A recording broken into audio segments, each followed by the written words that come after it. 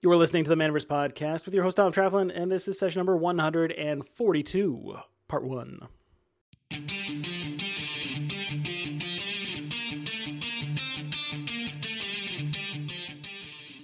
Welcome to the Manaverse Podcast. I am your host, Tom Travelin, and this is the podcast where we explore what it takes to build a successful, friendly local game store. If you like what you hear on today's episode, make sure you subscribe to the podcast on whatever fine platform you're listening on. And if you're listening to this on YouTube, make sure you hit the like and subscribe button. As always, you can find the notes and links mentioned in today's episode at manaversesaga.com. This is part 1 of a 4-part interview I did with Joshua Pyle-Carter. He's the owner of the Deck Box, a massively successful and tremendously cool tabletop game store in Halifax, Nova Scotia. In this part of our interview, Josh tells the story of starting his first game store in PEI on a shoestring budget and how being profitable from day one was basically his and his partner Rachel's only option.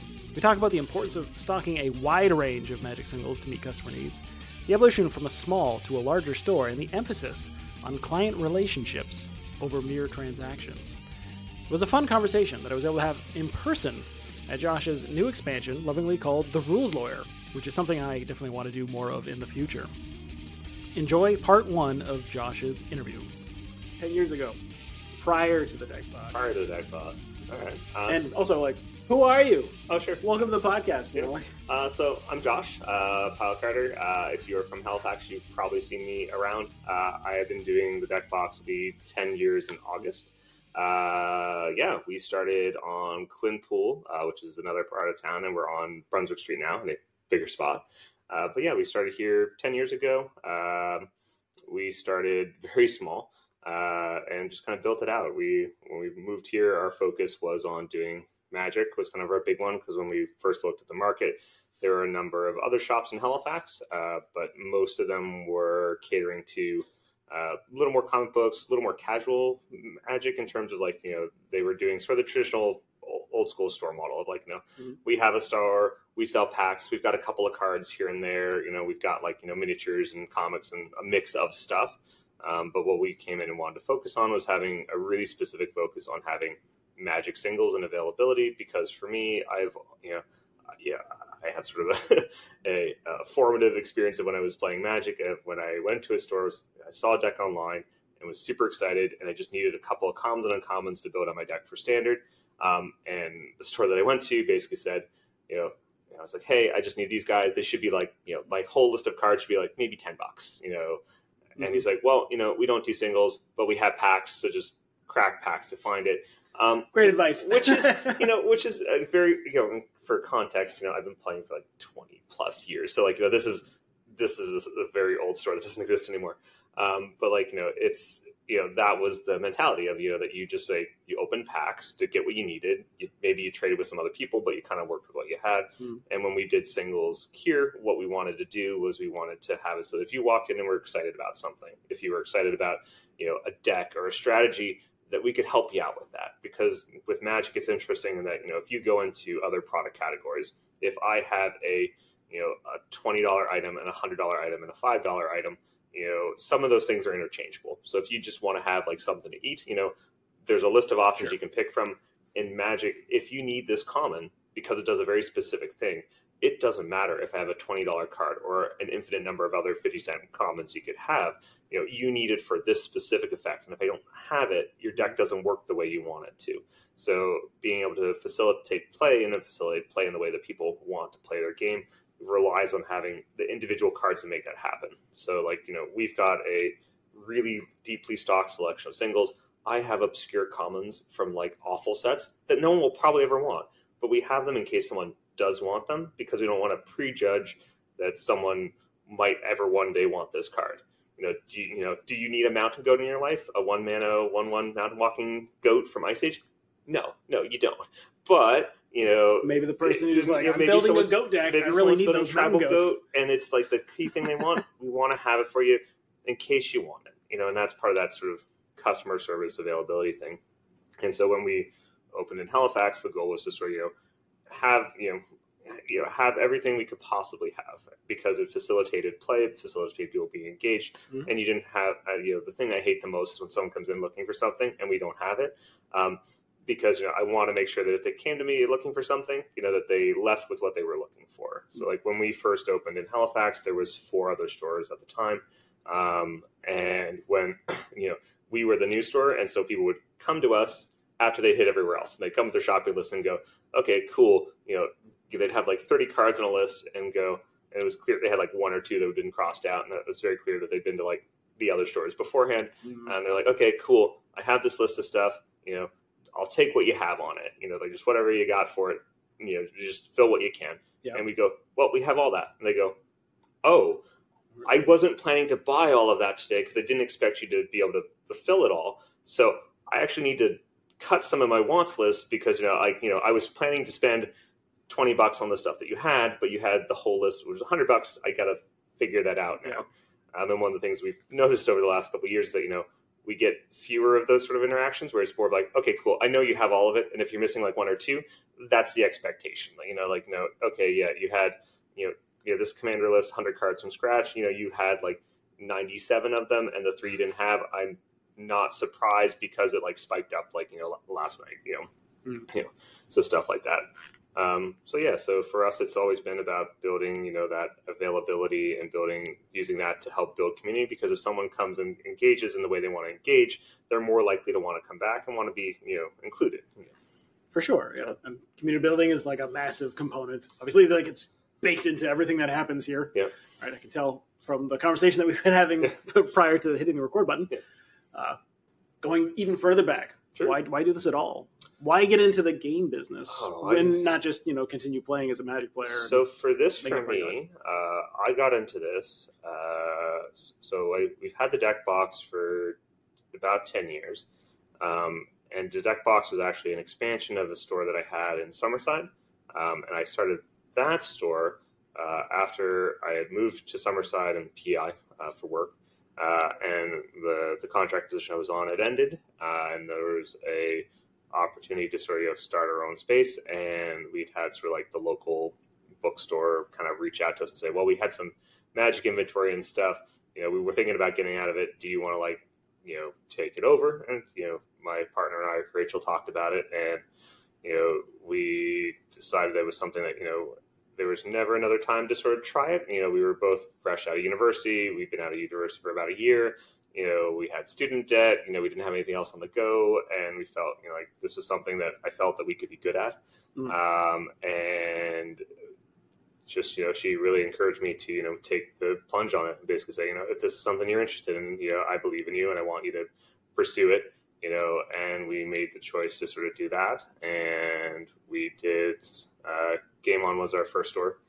We did that for 5 years, and in year 3.5, 4, I think, we opened the deck box, which is sort of our second location, because we'd sort of been doing a lot of good community building work in Summerside, and that had gone really well, and we sort of figured out kind of our model of what we wanted to do. And we had gone to Halcon, which is like the local sci-fi convention, in our second year, I think, and on a recommendation of one of our clients, and we'd gone there, not knowing quite what to expect. So we kind of just brought all of our stores inventory at the time, sort of to see what worked. And there's a huge demand for individual cards. So we showed up, we did in Halcon on a weekend what we had done in a whole month in Summerside, and sort of said, well, there's, and the thing we kept getting from people was like, well, will you ship us stuff? No. And I really don't like the online side of it. We'll get into that later. Yeah.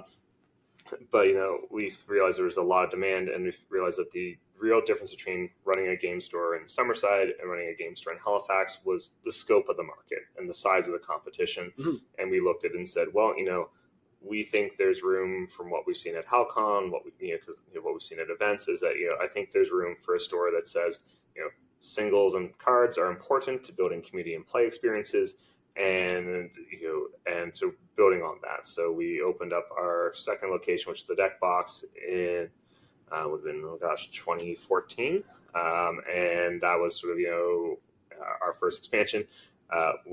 For context, you asked how I started, and I didn't quite answer. We started our Summerside store with $2,000 from my last job, and just kind of built it into now. We've never taken on loans, outside debt. We have no partners. It's just me and my wife, Rachel. And it's, one of the benefits of starting it very lean for us was that, we were able to really understand where our money was being spent on and what was selling and what wasn't, because it was something where we couldn't justify sort of doing big swing spends on inventory items that just didn't move. It was like, cool, I'm bringing in this product, every product I know, because every product I need to sell. I need to know what client's going to buy it, what's going to be, that really granular knowledge that only kind of comes from when you're going, this is what you have to play with. And then once it's gone, there's nothing else. Yeah. And it's kind of where we've been built out to today. So, we're now in a much bigger space in a much bigger market, but it's all kind of, the same sort of plan of, know what you're selling, know how to build community, know how to add value for your clients, and sort of making a good community and experience for them to kind of just be around, and the rest kind of handles itself. I'm sure a lot of people are probably listening to that and be like, wow, okay, $2,000, right? That's yeah, what you started with. I know it sounds like a bullshit number. I understand that, but we started with that, and when we relocated out here, I think when we did the expansion here for our first location, as some of our clients will know because they helped. We laid our own floor. We built our own tables. For the first go at it. One of the tables we built was very tall because we didn't measure properly. So we had that one at the window for a while because I couldn't afford to replace it. So because we had to pay for the wood and we were going to use it. Yeah. So a lot of it is, we sourced all of our cabinetry from closeout sales. It was very much hand built and we figured out the biggest benefit that we did was that there was a store in Summerside that we picked up our case that you see next door, that was like a 80-year-old jewelry store that had gone out of business. So these solid wood cases, but they're jewelry cases, which if any sort of retailers are out there, I would really recommend these if you can find them, because traditionally what I will see is people who have the glass cases where it's just like a glass shelf and cards on the shelf. That looks like it's displaying a lot of cards, but the challenge with that is that it kills so much storage of what you could possibly use. So if you're looking at it, most of the top level of what you're seeing on display case is all someone sees. Sometimes people will squat down to sort of look at some more cards a little down further. But if they're on your bottom shelf, no one's really seeing that. Whereas, it's kind of like merchandising at the eye line. Yeah, that's the stuff that moves. That's the stuff that stuff on the bottom shelf is not going very fast. And if it's going to not move for you, with our cabinetry, we have all that stuff below just becomes storage space. So for that cabinet setup that we have in store, you'll see sort of you can fit, I think it's 120 cards in sort of the layout in the top loader the way we have it. But we can store. There's 8 drawers in a display, and each drawer holds around 5,000 cards or more. So you're talking about 40,000 cards worth of storage in just one display cabinet, versus 100-ish, 200-ish cards on some glass shelves that may or may not move. It just gives you more room to sort of do for other stuff. Kind of maximize your floor space, right? Yes, very much. I'm good at that part. Yeah, the benefits of having rented spaces where I was like, cool, I can afford this much square footage and no more, and I need to have all this stuff, and where's it going to fit? Make use of every inch. Yeah.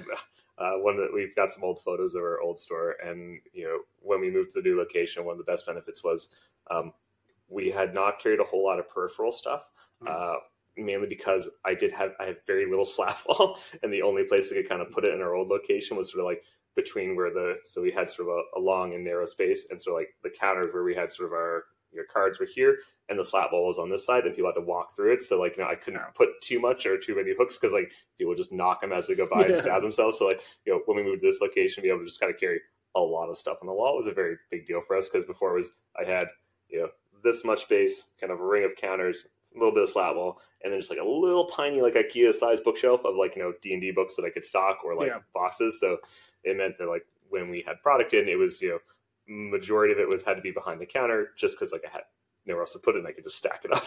No, I'm curious about the early days too. Sure. I think exploring that is really interesting, because so many store owners have had wildly divergent experiences, right? And right now, the general advice is, don't open a store unless you've got $200,000 or whatever that you want to throw at it, and make sure you've got it fully capitalized and you have everything taken care of. And I would say that that's probably pretty close to true. And It's good advice, right? It's not bad. It's not a bad advice. I would say that there's I think it's Gary Ray, the middle class like income on friendly local game store. Path to a middle class income. Love his book. It's great. I read it a couple of times, and in my defense, I read it after I started my own store, which was probably not the right order. But he has a section where in the beginning where he talks about that there are like guys with a folding table and a dream, and that they have really great stories, but to not follow their advice. And I'm that guy. The advice part of it is, I will say that for me, it's a big believer in building community and building your clientele along with it, and understanding what it is your client wants and how to give it to them in a way that best works for both of you. We're offering a free strategy call for game store owners that are serious about growing their business. That's right. Sign up now for a complimentary consultation and let us show you how we can transform your store's marketing game. Don't miss out on this incredible journey to level up your digital marketing and drive your store's growth to new heights. Head over to our website at manaversaga.com/MMA to register for your free strategy call today. It's time to dominate the digital marketing arena and achieve success for your tabletop game store. So what are you waiting for? Book your call now, and let's make your store the ultimate gaming destination. Whereas my tale and mine and Rachel's tale is not a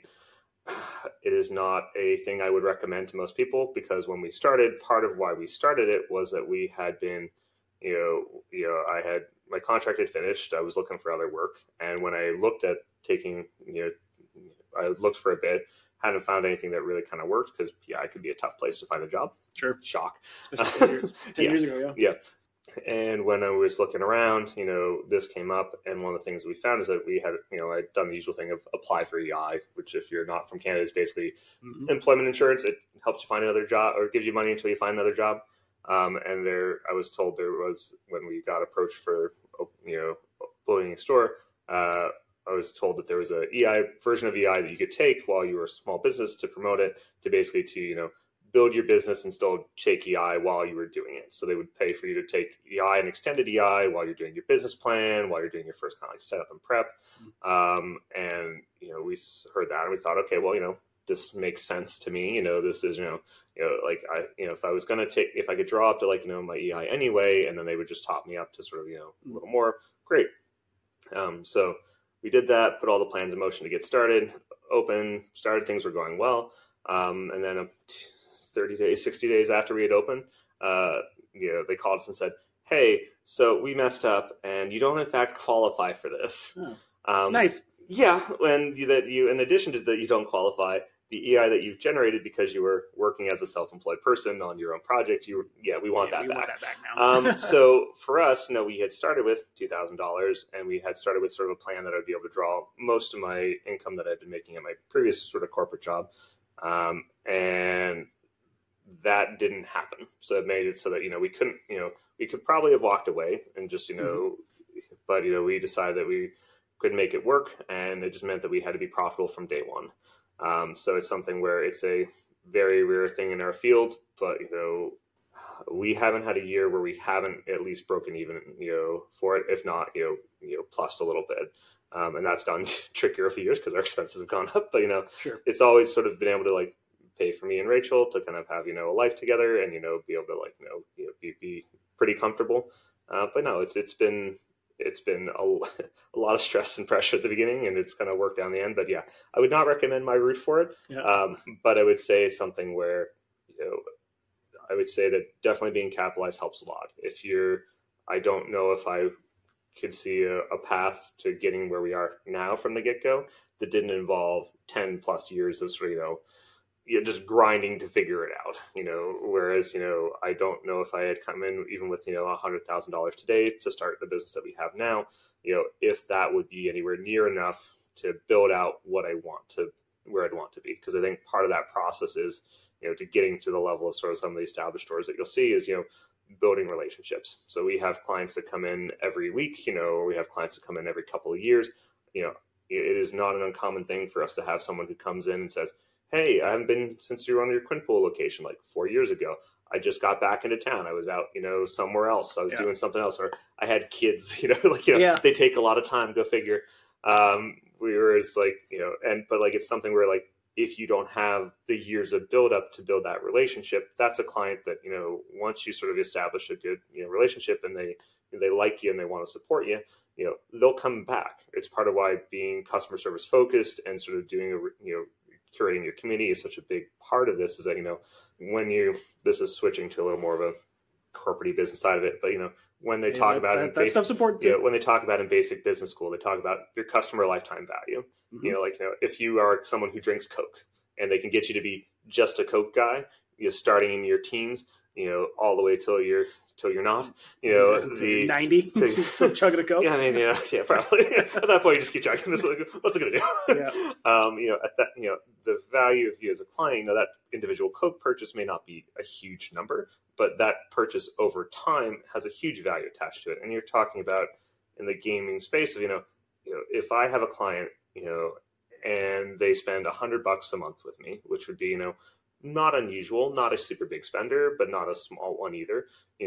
But it's their leisure money. Their leisure money. Like the money that they would go to the theater or go out to eat. Yeah, some of that comes to you. Yeah, if you break that out, you assume it's like $1,000, on the run of a year. Not accounting for birthdays and Christmases and bonuses where people kind of go a little heavier.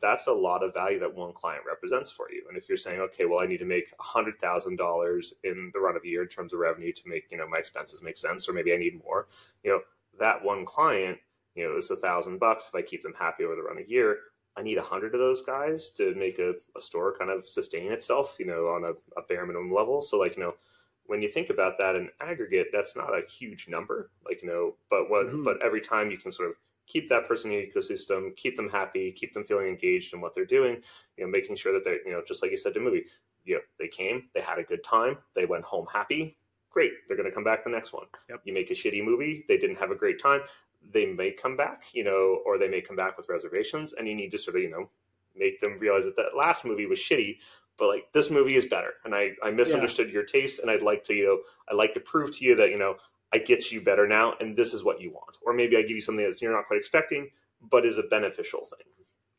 But it's something like the value of a client and building that community is something that only comes with time. It's someone showing up every week, every couple of months, that they get the same experience they go every time.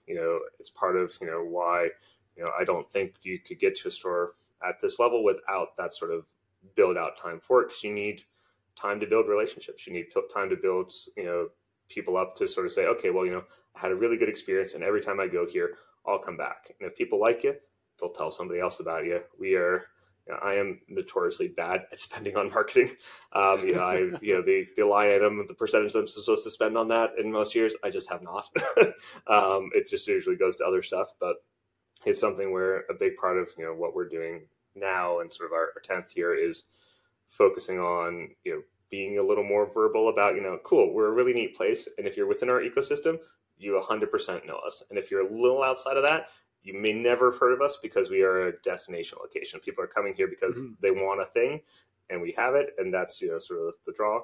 So now we're doing kind of more outreach stuff like this, where we just kind of want to talk about what we do a little more.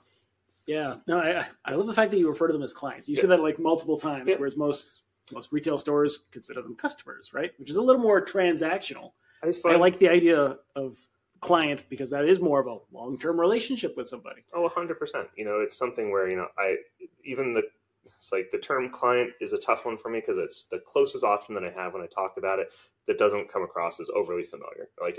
I know some store owners who would consider their clients as friends, and I have a lot of clients that I really, really like, but, it's something where, a friend to me is a really personal interaction. A friend is someone you call when you got in an accident and you need someone to come pick you up. Yeah. I'm not that person. I would love to be, but I'm not. And I'd say with the client side of it, in my mind, treating it like it's a customer is the equivalent of sort of saying, well, to me, you're just an interaction. To me, you're just, profit going back and forth. And I don't see it that way. For me, a client is someone that I've got a relationship with, that we've built over time, that there's an element of trust there. There's an element of reciprocity. A customer is someone that they say, hey, can you spot me $5? You probably go, no. But a client will say, yeah, man, you're a little short. I'll cover you. That's not a big deal. Like, you're off by like, a couple bucks on this trade-in. Don't worry about it. It's fine, because that's an element of reciprocity, right? You build that relationship, you build an experience, and it's something where it's genuine. It's something that, if I'm not a huge fan of you, you'll definitely be a customer, but almost everyone's a client because we don't have a lot of customers. We have a ton of clients though. Yeah. But no, that's good. I think one of the other store owners back in Kitchener, actually, named Tommy Gofton. He was a guy who owns a place called the Round Table, and he's got all kinds of crazy stuff. But he was on the summit that I did years ago, and the way that he always referred to his relationship with his clients, customers, whatever, he called them patrons. Yeah. And I like that way of thinking about it. It was like this idea of having this relationship with people in your store. I do like and that one. It's a game store specific. It fits the theme, right? Oh yeah, no, it definitely has those medieval vibes that you want to go for. And if he's going call himself the Round Table, I get it. He's definitely got the medieval stuff going on. He's another store with like an awesome aesthetic, like fantastic. He was I believe he was a set designer, or he had like experience with the movie industry. So the place was done up in a way that's like hard to replicate. So he had a really interesting, specific, unique to him way of doing things. But the whole patron concept of like thinking about your customers, thinking about the people who interact with your business and your store, I think that's the right way to think about it. I think it's a really good way to think about it because because it's not. This isn't just a retail store. No, and it's something where if you are retail focused and if you are retail fixated, there's even if you don't like the idea of customers or having relationships with you, the reality of it is if you are strictly dollars and cents motivated, you want someone to have a relationship with you. Because if you're setting up your system in such a way that someone likes you and wants to come back, you are in a better position if you treat them well, and to understand their needs and be attentive, you're going to be in a better position to be more profitable longer on, right? Like because the kind of clients that you attract with that sort of behavior is not the kind of guy who's shopping the lowest possible value. If the guy who wants you just because you are the cheapest, that's a customer, and that's a customer you need to decide if you want to cater to or not, or if it's something where that you think that the element of trying to keep up with that is not worth what you're getting out of it. But if you are generating clients, if you're generating people that you have a relationship with, there's a give and a take, there's a back and forth to it, that's something where those people will provide you more value long term because they're not shopping you all the time for the lowest deal. Like the guy who's coming in and being a customer, he just wants your cards because they're like 10% under what market value for them should be and wants to buy all of them, and then just but he's not buying the other stuff from you. He's target shopping you because that's his best value, and if that's the kind of customer he is, that's okay. It's something where it's on you as a retailer to decide if that's something you want to cater to, if that's something you want to not deal with, if you want to deter it in some way. But that kind of experience is something where you're very much, it's on you as a retailer to see how you want to handle it. So we are a large store. We have a lot of traffic through. We get about 170 transactions a day in store. So we are busy. There's always going to be some number of people who are looking to do like to come in and shop with us here, shopping for different reasons. And it's the kind of thing where if someone is shopping for the lowest dollar value possible, I generally take that as an approach saying, okay, that's fine. Like, it's something where if someone comes in and says, I want these cards, we have them in our system, we honor our stickered price for it. So if I have it in and it says it's $40, it's $40, conversely, we also work in favor of the client of, if something's mispriced in our system, and I'm around, you can say, hey man, you have this at 40, I'm seeing metrics online that tell me it's like 30. Was this an intentional pricing choice because I think it's worth 40, and it's worth 40 in my local market? Or is it you just didn't miss a decrease and we'll honor the decreased price, and that's something where that's a relationship that you have with clients and not a relationship that I would have with customers. Yeah, like, it's $40 for you, man. Yeah, it's $40 for you. It's one of those ones where it's there is it's the difference between a client and a customer, right? A customer is someone that you're looking at, how do I get maximal profit out of it? And a client is someone that you have a relationship with. It's someone that you have a back and forth and an understanding that, it is a more than a transactional relationship. You give me money for stuff, I provide a service in response, and that service is anywhere from just having the thing that you want reliably and efficiently. So, you can walk in and walk out with your purchases if you want in under 5 minutes. So if you come to me with a list and go, I want this stuff, awesome, neat, check all the boxes, looks good to you, you're in and out the door. Our holiday time is really great for this because we get a lot of sort of like friends and family who come in with a list going, I need these 7 things. I have no idea what this is. Yeah. Can you tell me what I need? And it's like, yep, this is what you need. This is what it'll cost. It's like, awesome, in and out.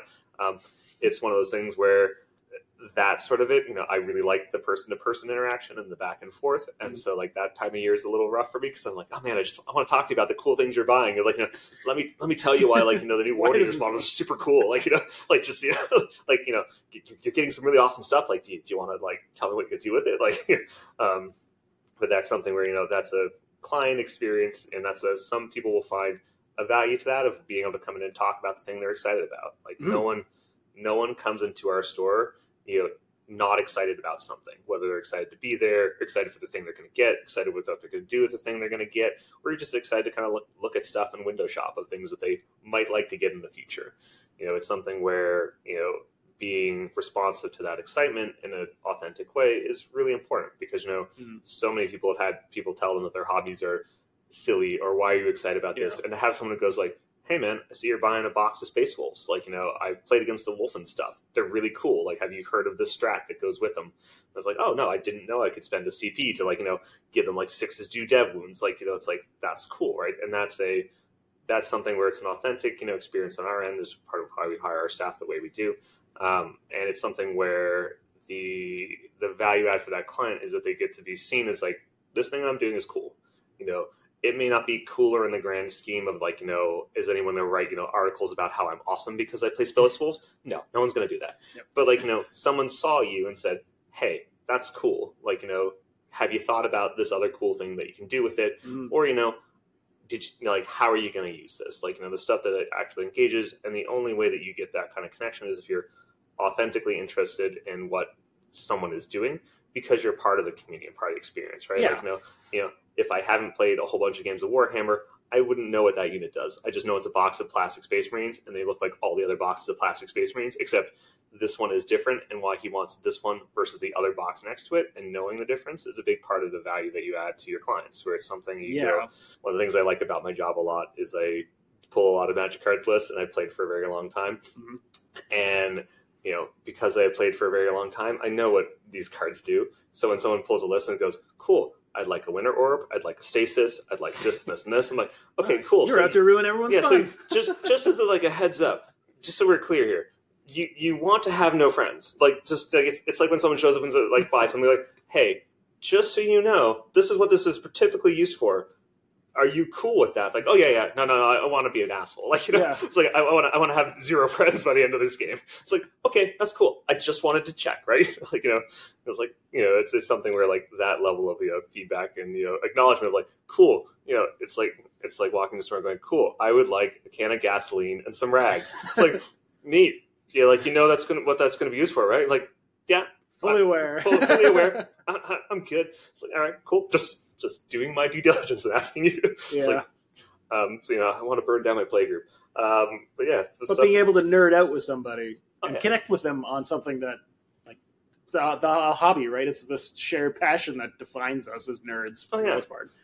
That's a big value for people coming into the store. Oh yeah, it's part of why people want to come back, right? That they feel that it's like when you're running a gaming store, you are in a weird position of you are running a retail operation which pays for your community experience, and if you can't balance both those things, if you can't kind of make both them work, you're going to run into trouble because, you can have the best game and community experience in the world, but if you can't get the numbers to work to fund that, it doesn't matter because that community will inevitably evaporate when you go under, right? Like if you can't pay your bills, if you can't do the things you need to do, you will not be around for your community long term. And conversely, if you're nothing but a retailer where it's all customers and no clients, it's something where you're going to run this sort of like hollow experience where it's like, cool, I may as well go to Walmart. I may as well go buy if Walmart had singles, I would go shop there.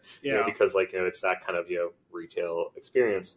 And finding the balance between sort of making it all work and also building that sort of really active and passionate community is a challenge, but it's definitely something that if you're you're skilled at it, you can definitely do really well. It's something where the community part of it is a big element of what makes it all tick, and having that authentic interest is a big part of that. It's like.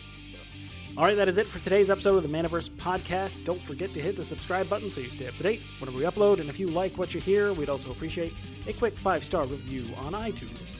Thanks again for listening to today's show, and thanks to Josh for giving us his time and sharing his wisdom and his insights with us. I'm Tom Trapp, and I've been your host, and I will talk to you again in the next episode, part 2 of Joshua Pyle-Carter's interview on the Manaverse Podcast.